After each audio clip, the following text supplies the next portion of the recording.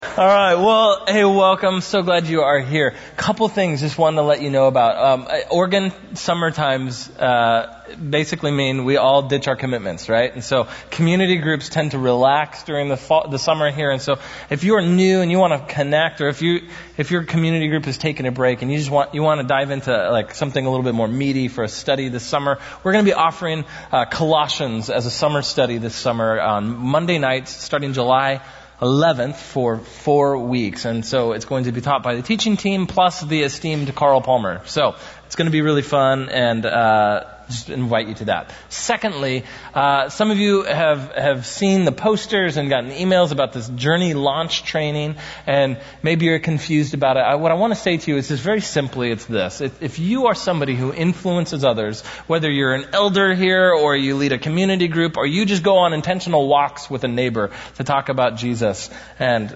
life, then you are somebody who influences others. And we want to invite you to one of these 3 trainings, June, July, or August. It is a 2-parter, and it is going to be awesome. Mary Kalesi and Cookie Wall and Gabby are all putting this on with me, and it's going to be just a great time to take a look at our spiritual life, what it looks like to become like Jesus. And we're going to even go over some basic things that you know, but maybe we have a hard time living, and we're just going to get on the same page as people who are working together to help others become like Christ with us. So, make it a priority. We hope to see you there. Choose one of the 3 and let Heather Zimney know which one you're going to. So with that, let's dive into Red Letters, our next bit of Red Letters, this series where we are looking at the Gospel of Luke and all of these teachings of Jesus, where he is showing us what it looks like to be his follower, to become like him. So if you have a Bible, turn it open to Luke chapter 16, verse 1. Luke 16, verse 1. This series, Red Letters, by the way, has some really cool art that our artist community created just to give some visual representation to each one of these teachings of Jesus. So take a look at those later. Well, as you're turning your Bibles to Luke 16:1, I want to remind us of 2005. Remember 2005, one of the greatest natural disasters in the United States history hit the Gulf Coast. And Hurricane Katrina claimed, some say, the lives of at least 1,200. Others think more like 1,800 people. It was an awful disaster. It caused $108 billion in damage, at least. I mean, that's a lot of zeros. And dozens of folks from this church went, and you helped, and you provided aid and built stuff. Raise your hand if that was you back in 2005. Yeah, way to go. All right. That's not as many as I thought, but it was still way to go. Well, that's awesome. And so we're super pumped to send people there. But one of the things that happened was the aftermath of Hurricane Katrina revealed that to a certain extent, the damage and the lives lost could have been significantly lessened. It could have been better. The controversy about this involved 2 things. It involved, first of all, that the levees that were there to kind of protect the New Orleans area were built by the Army engineers about 10 feet too short. Those are 10 important feet when there are thousands and millions of gallons of water crashing at you. And so it turned out that the Army engineers had skimped, tried to save some money, they cut the costs, and it ultimately cost the people a great deal. The other controversy involved the fact that the emergency aid that was supposed to come into the city was delayed, and the emergency services to bring aid and evacuate flooding took its lovely time, in other words. And people, the disaster, the crisis of the event was worse than it should have been. And so the reality in both of these cases is that a crisis that was coming could have been better, but it was made worse. In both cases, neither those in power to make decisions to strengthen levees or those empowered to respond efficiently to victims acted wisely or decisively. The result was that the crisis caused far more damage and ultimately cost their own reputations. In fact, I would say that in both cases, a simple attitude of wise self-preservation would have averted the disastrous effects of the crisis. Neither group would have needed to have altruistic motives. They could have just simply acted wisely for their own self-preservation, knowing that their reputations would be on the line and a crisis was coming. So these realities, while 11 years old, are a great example a modern example of something that Jesus teaches us in today's section of Luke's Gospel. So let's take a look at Luke 16, verse 1. So Jesus told his disciples, there was a rich man whose manager was accused of wasting his possessions. And so he called him in and asked him, what is this I hear about you? Give an account of your management, because you cannot be manager any longer. So the manager said to himself, what shall I do now? My master is taking away my job. I'm not strong enough to dig, and I'm ashamed to beg.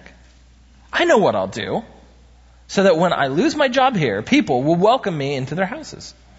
So he called in each one of his master's debtors, and he asked the first, how much do you owe my master? 900 gallons of olive oil, he replied. The manager told him, take your bill, sit down quickly, and make it 450. Then he asked the second, and how much do you owe? 1,000 bushels of wheat, he replied. He told him, take your bill and make it 800. The master commended the dishonest manager because he had acted shrewdly. For the people of this world are more shrewd in dealing with their own kind than are the people of the light. I tell you, use worldly wealth to gain friends for yourselves, so that when it is gone, you will be welcomed into eternal dwellings. Whoever can be trusted with very little can be trusted with much, and whoever is dishonest with very little will also be dishonest with much. So if you have not been trustworthy in handling worldly wealth, who will trust you with true riches? And if you have not been trustworthy with someone else's property, who will give you your property of your own? No one can serve two masters. Either you will hate the one and love the other, or you will be devoted to the one and despise the other. You cannot serve both God and money.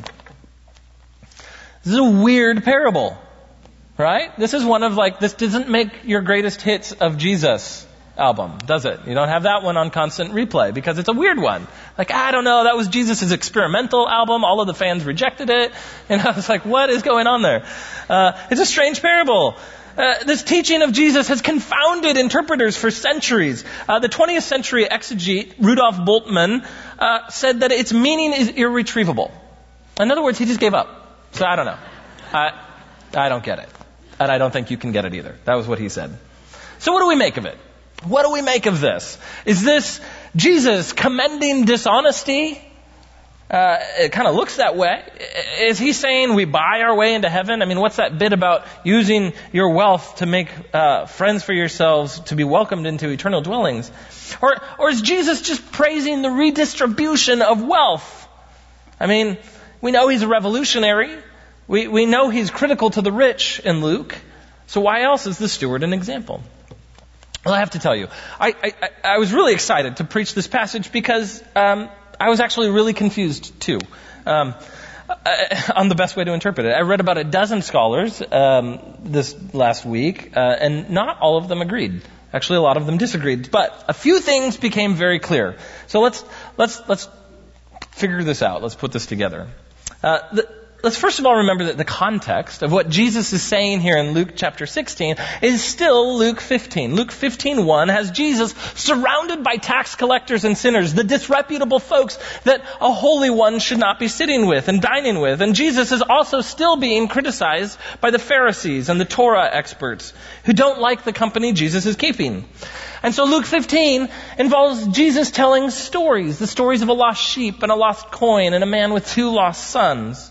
He tells a story of the extravagant grace of a wealthy landowning father who invites us into his joy and who absorbs the costs of what has been squandered. Now, Jesus turns to his disciples and says to them, I want to tell you another story, a story about another rascal who likewise has squandered all of his master's estate. And by the way, Luke 16 involves parables for both of the crowds around Jesus. See, Luke 16 involves this kind of dishonest, disreputable man who will ultimately fall on grace, just like the tax collectors and sinners around Jesus. But he also tells a parable that speaks to the Pharisees and the Torah experts who love money, we are told, in the parable of Lazarus and the poor beggar. And so Luke 16 continues the conversation. And so, in this context, we're going to see Jesus urges us to do three things. The first is he urges us to clue into the coming crisis. He urges us to bet on the mercy of the Master. And he urges us to rearrange our priorities. Let's take a look at the first thing that Jesus urges this morning. He urges us to clue in to the coming crisis. Clue into the crisis. The parable begins with a wealthy master, likely an estate owner, somebody who owns land and rents it out to others. He's the kind of person who is paid in kind. He's paid by the agricultural produce from his own land that is being rented. And so he has a manager or a steward, someone who deals with the renters and keeps the accounts. In other words, he is a combination CFO and COO. He's a CFO, Chief Financial Officer, and a Chief Operations Officer mashed up into one. But he's dishonest. I mean, we don't know anything about CFOs being dishonest these days, but he's a dishonest guy. He's crooked and he's cooking the books. He's squandered what is not his. He hasn't been faithful or trustworthy with what's been given to him. And so the master comes and says, what is this that I'm hearing? It's present tense. So in other words, he's getting reports all the time about his manager. The master has been hearing about the manager. The manager has a poor reputation that is going out before him. And now he is standing before the master accused. And so the master says, you need to turn in the books. In other words, I want an inventory of all of the debts and I want an itemized list of my accounts. So that way I can transfer your job to somebody else. And you're done here, by the way. You can pack your things. Right? So it's this pink slip day for the steward, the manager. He's got one remaining task, which is to put the books together. So this man has a crisis, doesn't he? He has a crisis. Maybe you've had this crisis. You've had a similar crisis where you realize your job is gone. How am I going to tell my family? What am I going to do now? This is, I guess, again, all happening before LinkedIn. This is all happening before Jobdango. Is that even a thing? Do we still have that? Jobdango? Anyway, .com. All right. Got nothing. All right. So this happened, right? Well before social networking could reclaim your reputation. This manager knows that his reputation is shot. This is significant. He lives in a first century agrarian society, which means that he cannot recast his reputation. Right? His options are significantly limited by how he has lived out his role as a manager. And he is silent before the master. The master says, what is this? And he doesn't say anything, which is an indication of his guilt. This echoes something Paul will say later in Romans 1, that we are all without excuse for what has been revealed about God and how we have lived in light of it. And so his silence indicates his guilt. And so the manager pauses. He thinks to himself, what am I going to do? He realizes that his job is being taken away. He sees the crisis coming. He knows that physical labor would be above his strength. He knows that begging would be below his dignity. And then he says, I know what I'll do. I know what I'll do when I lose my job, so that I'll be welcomed instead of rejected. Of course he'd be rejected because he's known as somebody who mismanages estates. What I want to show you here is that his strategy involved and took into account his coming crisis. He clued in to the crisis. And later the master praises him for acting shrewdly. And that word shrewdly literally means prudence, wisdom, foresight. And so, while there's some confusion to the exact interpretation of what's all going on in this parable, everyone agrees that Jesus highlights the wisdom and the prudence of this manager. He acts decisively and he acts wisely. Maybe it's for self-preservation or maybe it's for noble purposes. But it's decisive and it's wise in light of the coming crisis. And that's what counts. So Jesus later says, for the people of this world, or the people of the world are more shrewd in dealing with their own kind than are the people of the light, or the children of the light, literally. So, the first thing this parable urges us to do is to clue in to the coming crisis. But look at who's there in context. Look at verse 14. Who is listening in? The Pharisees who loved money heard all this and were sneering at Jesus. And so, The children of light, let me geek out on you for a second. The phrase children of light is a very important phrase in first century Judaism. It's a phrase that signifies Israel, the community that was intended to be a light to the nations. They were to be God's property managers. And in the context of Luke, it is always Israel who is constantly missing the reality of their crisis. And so in the crisis of their day, they are trying to tighten up on the law and exert greater effort to bring about their salvation. See, in Luke's gospel, at long last, Israel's God has come into their midst, and his kingdom has come in and through the ministry of Jesus. And all that Jesus is saying in Luke's gospel and the other gospels is that Israel's God is coming now as judge and king in person. And Jesus stands in judgment on Israel's corrupt worship at temple and their self-idolatry and their way of looking at Torah without looking to the one whom Torah points. And he comes to bring salvation, but they're missing it. They're missing it. They're missing the kingdom because they refuse to accept the nature of the kingdom. The nature of the kingdom, of course, comes in humility, and it's full of inclusivity for all those deemed unworthy and unclean, the ones Jesus is dining with. And so in this context, the parable makes all kinds of sense. Israel doesn't grasp its crisis. It must give an accounting, and it will be dismissed in its role as steward of the master's estate. But Israel fails to act shrewdly or decisively with wisdom in light of the crisis. Now, that is the first century Jewish horizon, but what does this have to say to our own modern day horizon? What is up before us? Honestly, the principle is profoundly simple here. We all need to give an accounting. Every one of us. We all have to give an accounting for the mismanagement of what the master has given us. See, like the manager, we have no excuses. There's only silence before the judgment. We will all be fired from this life, friends. Right? But will we have acted wisely and decisively in a way in which we will be welcomed once we have been dismissed in death? Will we have a home that lasts?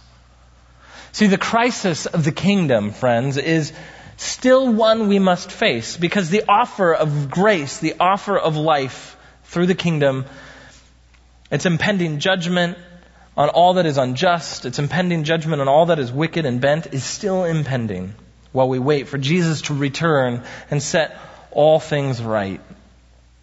So here's the question. Are you clued in on the crisis? Are you clued in on the coming crisis? Where are the places where you are living as if there will be no accounting? Where are the places where you are living today as if a coming day of judgment will somehow bypass you? See, even secular people know deep down that there must be justice in the world. They know this, or else we wouldn't have spent so many billions of dollars on litigation and legal issues, even if it's based on greed and self-serving motivations. There is this, that in every human heart we crave ultimate justice. And what Jesus is saying here is that there is a day when we will face it, when we will face justice, because the story of humanity is a story of constant mismanagement of our lives and our resources. And the Master knows it, and he calls us to account. There is a crisis. It is coming, but are we prepared for it? Have you clued in on the crisis? And do you have a strategy for facing it? Do you have a strategy for facing it? And here's the second thing that Jesus urges us. Okay, so that's heavy enough. Now, let's look at what Jesus says. He urges us to bet on his mercy. He urges us to bet on the mercy of the Master. See, the way Jesus tells his parable is very brilliant. He's a great storyteller. He lets the drama build. And the manager says in verse 4, I know what I'll do so that when I lose my job, people will welcome me into their homes. And we don't know what he's going to do, but we see that he has a strategy. And so the drama builds. And then we see him do something so completely backwards to what we think any master would ever commend. Something that seems utterly dishonest. And it says in verse 5 that he calls in the debtors. And then we see the first of two examples. He says to the debtor, how much do you owe? Right? This is not, by the way, I haven't been keeping accounts and I have no idea how much you owe. So did you tell me how much you owe? This is let's agree together. How much is it that you owe? Yep, that's right. Okay. Right? That's the kind of moment that it is. And so he says, how much do you owe? He's confirming with the client what the accounts ought to be. And the manager then reduces the bill by 50%. He takes 100 measures of oil or 900 gallons of oil and he says, quickly write 50 measures or 450 gallons. In other words, this debtor just made back 3 years worth of salary with the stroke of a pen. Like, woohoo, right? This is pretty exciting. Now, it's important to realize that he has them write quickly. Because if the debtors thought for 1 second that the master didn't know about this or was unaware of this debt reduction program, they wouldn't have participated. Because, again, in this society, the relationship between landowner and renter is one of reciprocal relationship, of close bonding and intimacy. And so they would have a close relationship with the master, and they wouldn't have ever knowingly participated in deception, because then they would be guilty and would jeopardize their own right to the land, and they would be in the same predicament as the manager. And so they each gladly received this debt reduction. Right? And it comes out of nowhere. It's shocking and unexpected and totally generous. I mean, how would you feel if Visa called you this week and said, we would like to reduce your bill by 50%? Right? What would happen if your bank called and said, you know what you have left on your house? We'd like to cut that in half. Ooh. Like, pretty good. I don't care if you owe a lot or a little. Like, that is pretty exciting stuff. Then the discount program continues. And by the way, you would all write very quickly, wouldn't you? Yeah, okay, right. What was your name again? I'm going to take that one down. Has this phone call been recorded? Like, yeah, okay. So, then they each gladly receive this debt reduction. And then the discount program continues, and the manager moves on to the next debtor, and he says, hey, reduce your bill from 100 to 80 measures of wheat, or 1,000 bushels of wheat to 800 bushels of wheat. This is an entire year's worth of earnings. It's a 20% reduction of the bill. I don't know if you've ever had an unexpected debt reduction, but it's pretty remarkable, right? It creates a whole new economic reality. It changes the game plan. And for these guys, it creates a whole new economic reality, and it creates a new social reality for the dishonest manager. Because what he knows is that he will get credit in the eyes of those whose debts he's diminishing. He'll get credit for administrating this discount. It'll ingratiate himself to his community, which is particularly important since he's already on the outs with them. So, there are different opinions as to exactly what's happening here in this story. There are questions as to whether or not the manager is just doing more mismanagement. He's cheating the master out of even more. Some think that maybe this is a case of canceled interest rates, as if he's just going through and he's killing off the interest. But it was completely illegal in that day to charge interest to a fellow Israelite. It was totally wrong. And there's no indication within the parable that the master is seen in any way negative. The others think that maybe what the manager's doing is that he's cutting out his own commission. He's going to each person and he's saying, because you're borrowing this from my master, I get a cut. But 100% is a large commission. So we think that maybe that doesn't quite make sense, right? It could make sense in that he was cutting out his short-term gain to make longer-term gain. But here's what I think's going on. Here's what's interesting about the manager's actions. I read a book this week by a guy named Kenneth Bailey that looks at the parable through literary and cultural lenses, asking the question, what would Middle Eastern peasants have noticed in this story? And here's what we tend to miss. And almost everyone would have noticed this. They would have noticed that the manager should have been jailed. The manager wasn't jailed. He wasn't scolded. He wasn't demanded to make restitution. And this tells us everything about the character of the master. I mean, how would you treat somebody who stole from you? If you knew somebody was squandering your estate, I know how I feel when somebody eats only half a banana in my house, right? And you're like, really? You asked for a banana and you're throwing out 90% of it? Because it has a brown mark? Maybe other parents feel that way? Okay. So, it's okay. I know I need to work as a dad, but still, right? And my generosity. But here's the reality. We don't like it when we're cheated, right? And we demand repayment and restitution or punishment at times. But the master in the parable is a person of shocking generosity and incomparable mercy. See, the manager builds his strategy on how to face his crisis by gambling completely on the mercy of his master. So the manager says to himself, I know what kind of mercy I've seen in the master.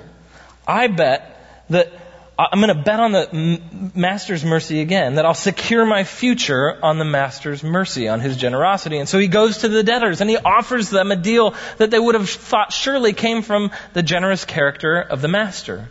And the manager then comes off looking like he's used his role to reduce their debt. In other words, the manager gets the credit afforded by the master's mercy.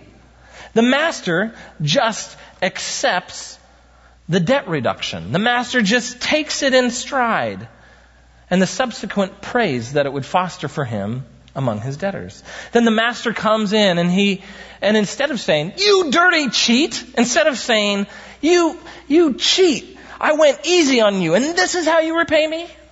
What does the master say? It says he praised the dishonest manager. He praised the dishonest manager. So what's going on here? See, we have Jesus, and he's telling this story. He's making this rascal, this mess of an estate manager, into a folk hero who manages his crisis by staking his entire future on the mercy and the generosity of his master. I read this week, one scholar says this. He says, because he is a good and gracious Lord who, in a critical situation, instead of appealing to law, order, morality, or fair business practice, proves to be generous in an unprecedented manner, the master is pleased to see the agent set everything on one card, the master's goodness. And there's this one word that I think helps this whole thing become clear. There's one word here that I think lends to this way of looking at the parable. It is the word used for praise. In the NIV, it's commend. But the word used to praise this manager. It's only used one time in Luke. And elsewhere, it is used as a word that signifies God's approval of us. It is not usually the word used to praise God. It is the word that God uses to the righteous God showing his acceptance and his approval in the final judgment. That is how this word works. And so, in the gospel, the only way to receive God's final approval and ultimate acceptance is to bet on his mercy. The only strategy, friends, according to the gospel, is to give up our striving, to give up our earning, to give up our tightened efforts, and to lean instead totally on the generous mercy of the master. This is how the Bible says we face the crisis. The crisis is coming. Do you have a strategy? Do you have the right strategy? And the Bible says, and Jesus says in this parable, the only strategy is to bet on his mercy. That there is no getting the books of our lives straightened out apart from falling on his mercy. And like in this story, I love this, God delights in the manager betting on the mercy. Notice, too, that the master absorbs the cost. The master totally absorbs the cost in this parable. He absorbs the cost of the mismanagement, and he absorbs the cost of the debt reduction. See, there's only one person in the parable who pays a price. There's only one person in the parable who pays the cost of someone else's guilt. And it's the master. And the result of this isn't punishment. It isn't retribution. Do you know what the result of that absorption of the price is? It's praise. It's commendation. Friends, is this your picture of God today? Is this who you know the Savior to be? Do you know his mercy like this? Where you realize that his preference is forgiveness rather than retribution? That his heart is mercy every time? That his offer is to pay the price for you. The price of sin and mismanagement and the squandering of a life. And he says, I will absorb the justice for it. This is his mercy. And he loves to give it. He's delighted to give it. Is this your picture of God that you came in with today? Don't leave today without rethinking God from this story forward. It's his mercy that we're to bet on. Do you see the cost he's so gladly borne for you? And the cross? See, what are you leaning on today? Where are the places you're leaning, you're resting your future, you're resting your identity, you're resting your security? Are you gambling on your own resourcefulness? Are you gambling on your own goodness, your own moral savvy, your own ability to produce income or something else to give you security? Maybe you aren't clued into the crisis. Or maybe you are, and your attempt is to just try to keep up a life that gets you favor. But learn from this story today, the story that Jesus tells us, that the only crisis-averting, praise-resulting action, the only shrewd, the only prudent and wise thing to do is to bet on his mercy. To fully rest on it so much that you could say my identity is staked on it, and my security and my rest and my peace are staked on it. And here's how you know you're banking on mercy, by the way. You know you're banking on mercy when you don't have to prove yourself anymore. You know you're banking on mercy when you don't rebuff at criticism. You know you're banking at mercy when you don't fear what might get said about you. You know you're banking on mercy when you resemble his mercy to others when they become debtors in your life. So finally, friends, Jesus shows us that once we have placed our confidence in his mercy, on what he's done to absorb the cost of our own mismanagement, to fully lean on his mercy on the cross, we see how it changes everything. It reestablishes our lives and reprioritizes our lives. And this is the third thing, the final thing I want to show you this morning. This is a story where Jesus urges us to rearrange our priorities. He finishes this section with this poetic blast of one-liners where he says, I tell you, use worldly wealth to gain friends for yourselves, so that when it is gone, you will be welcomed into eternal dwellings. And whoever can be trusted with little can also be trusted with much. And he goes on, no one can serve two masters, he says. Either you'll hate the one and love the other, or you'll be devoted to the one and despise the other. He says you cannot serve both God and money. So the quality, the generosity we've been shown should result in the same quality of generosity we show others. That our priorities begin to align with the mercy we've been shown. So here's the thing. Jesus is saying, look, if a dishonest manager can see what's coming and plan accordingly for his future, how much more should those who have the gospel see what's coming and plan accordingly? He's saying, look, if a dishonest manager can receive mercy and use wealth to invest in what lasts, how much more should those who have the gospel use their resources to invest in what lasts because of the generosity shown them? Amen? And so he says, use your wealth and invest it in people. He says, be prepared for the day when it's gone, because there will be a day when your wealth is gone. You'll either spend it or you'll die and it will be taken from you. So use it for what matters and use it for what's eternal. And Jesus, he's entrusting his disciples with a message and a mission, with a kingdom story to live out. But will they be trustworthy with it? See, the thing is, God wants us to be responsible for more, but he can't give us more to be responsible with until we are faithful with the tiny things we're given. We begin with the tiny reality that you and I are faced with a choice. Will I lean on mercy? Will I stake my life on his generosity? Will I orient, my story around him? How are you doing today? Are you being faithful with little? Are you managing what God's given you for his sake and his kingdom and his glory? See, finally, Jesus says, this also means knowing whom you're serving. He says you can't have split allegiance. You can't have divided loyalties. You'll serve either wealth or God. And how you know the difference is how faithful you are in stewarding what he's given you for his kingdom purposes. So as we close here, let me offer just 3 practical ways we can live out this new set of priorities in light of the mercy we've been shown. The steward, this manager, banks his entire life on the generous mercy of the master, and it makes him generous. He's wise to act this way. It saves him in the end, but it serves the debtors as well, and it results in the master's glory. So here are 3 things to do. First is this. Identify as a manager. Identify as a steward. This means simply this. Everything that's mine isn't actually mine. It's God's stuff. It's not my stuff.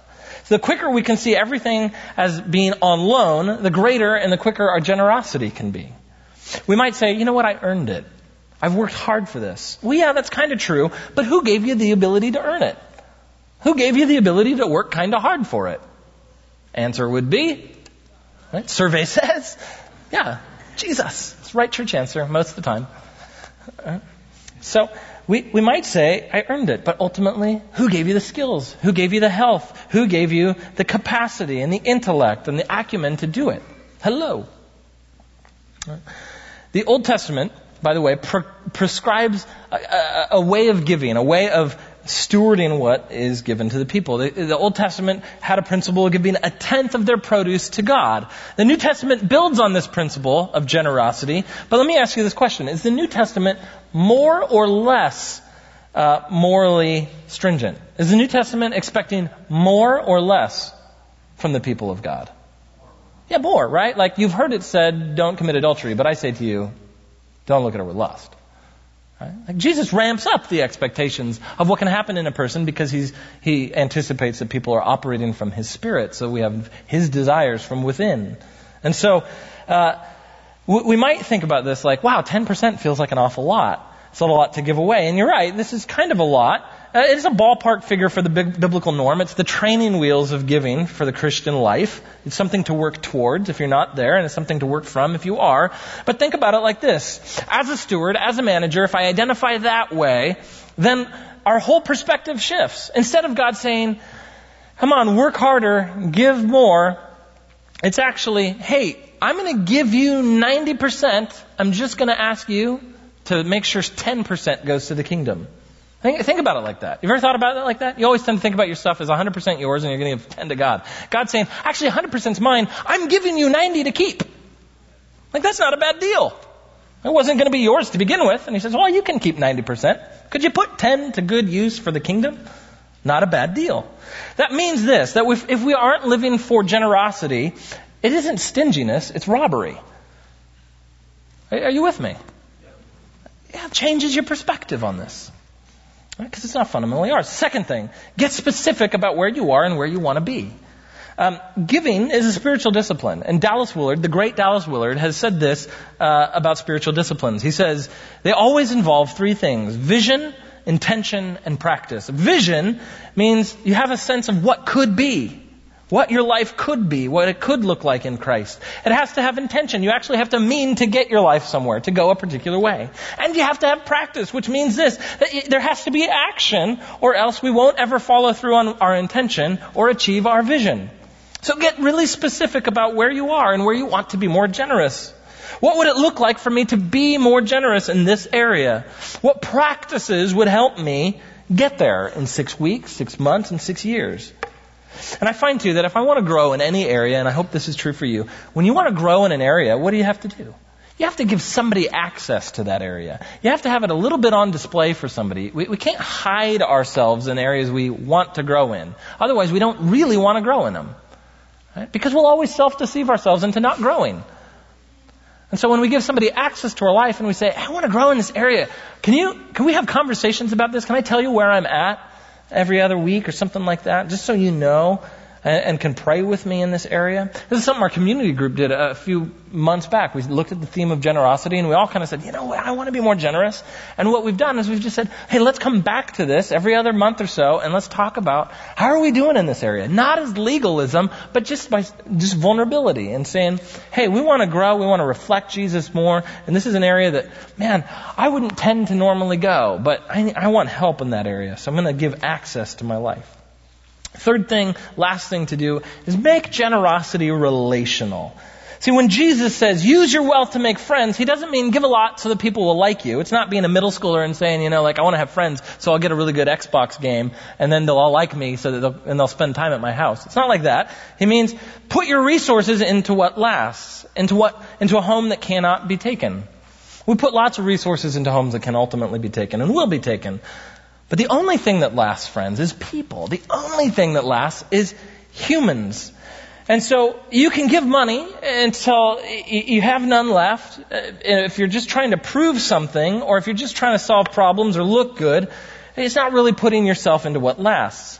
See, if our approach to generosity isn't relationally generous, then we're really still just miserly.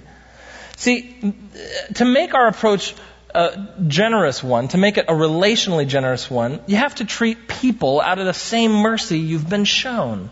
See, one of the things I often see in the church is this. It's just a lack of forgiveness, you could say. It's just this kind of lack of forgiveness that tends to do this. It freeze frames people in their failure. So, well, 10 years ago they treated me like this. I'm done. I'm going to hold them freeze framed in that one place of their journey. I'm not going to believe in any future sanctification or redemption for them. Right? There's no hope of future growth. I'm not going to do any more relationship. And we do that with people. We freeze frame people, or we pick each other apart and we look for all the things we don't like about them in order to keep ourselves from having to do relationship with them. And the gospel would have us do things opposite. It would have us say, you know what? I'm going to cover you with grace. And as you, be wise, of course, but at the end of the day, if we live with unforgiveness, we'll never be generous people. Because we're not relationally generous. Relationally generous people are willing to absorb some of the cost of the pain that comes with human relationships. And they're willing to cover it over with mercy and to offer new possibilities of life and relationship in Christ. And so let's be a church that's relationally generous with one another, where we don't seek for faults, but we seek for places we can apply grace. See, if we resist that urge to pick apart people when they've done wrong to us, if we resist that and give in to the urge to give out the Master's mercy that's been given to us, we'll be a more generous church. We have to be relational in our generosity. Let's not be the kind of people who withhold affirmation to the ones whom the Father praises. Let's be relationally generous. And let me close with this. We want to be relationally generous because ultimately this is what we see in Jesus. Jesus, his generosity was always and is always about relationship. His generosity is about establishing relationship and sustaining relationship, and that's what we celebrate at the table.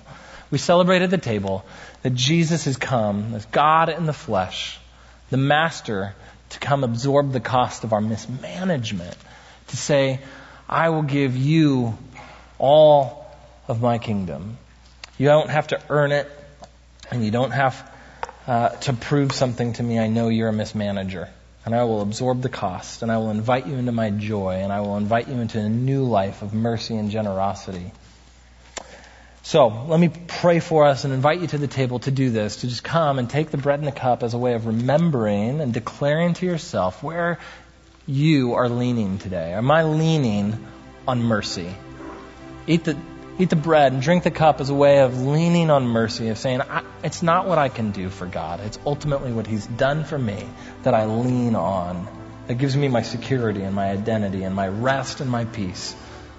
Maybe you're new today and Jesus hasn't been a part of your story. Maybe today the gospel is clear to you and you see your own mismanagement and your own need for a rescuer, for someone to manage you, to live a life of faith and trust in the one who's good and merciful and generous. Make this a moment of receiving His mercy and saying, I'm all in on being your person, on living for you and with you. Let's pray. Lord Jesus, I thank you for your goodness. I thank you for your mercy, and I thank you for the story and the way it invites us to reimagine our lives in light of the mercy and the generosity of the Father. We thank you for the way that it propels us forward to live generously for others because of the way you have treated us. You are not stingy, you are not withholding, and we declare that because we celebrate the bread and the cup, the body of Christ and the blood of Christ shed for the forgiveness of sins. We celebrate it today joyfully, leaning on your mercy. In Jesus' name, amen.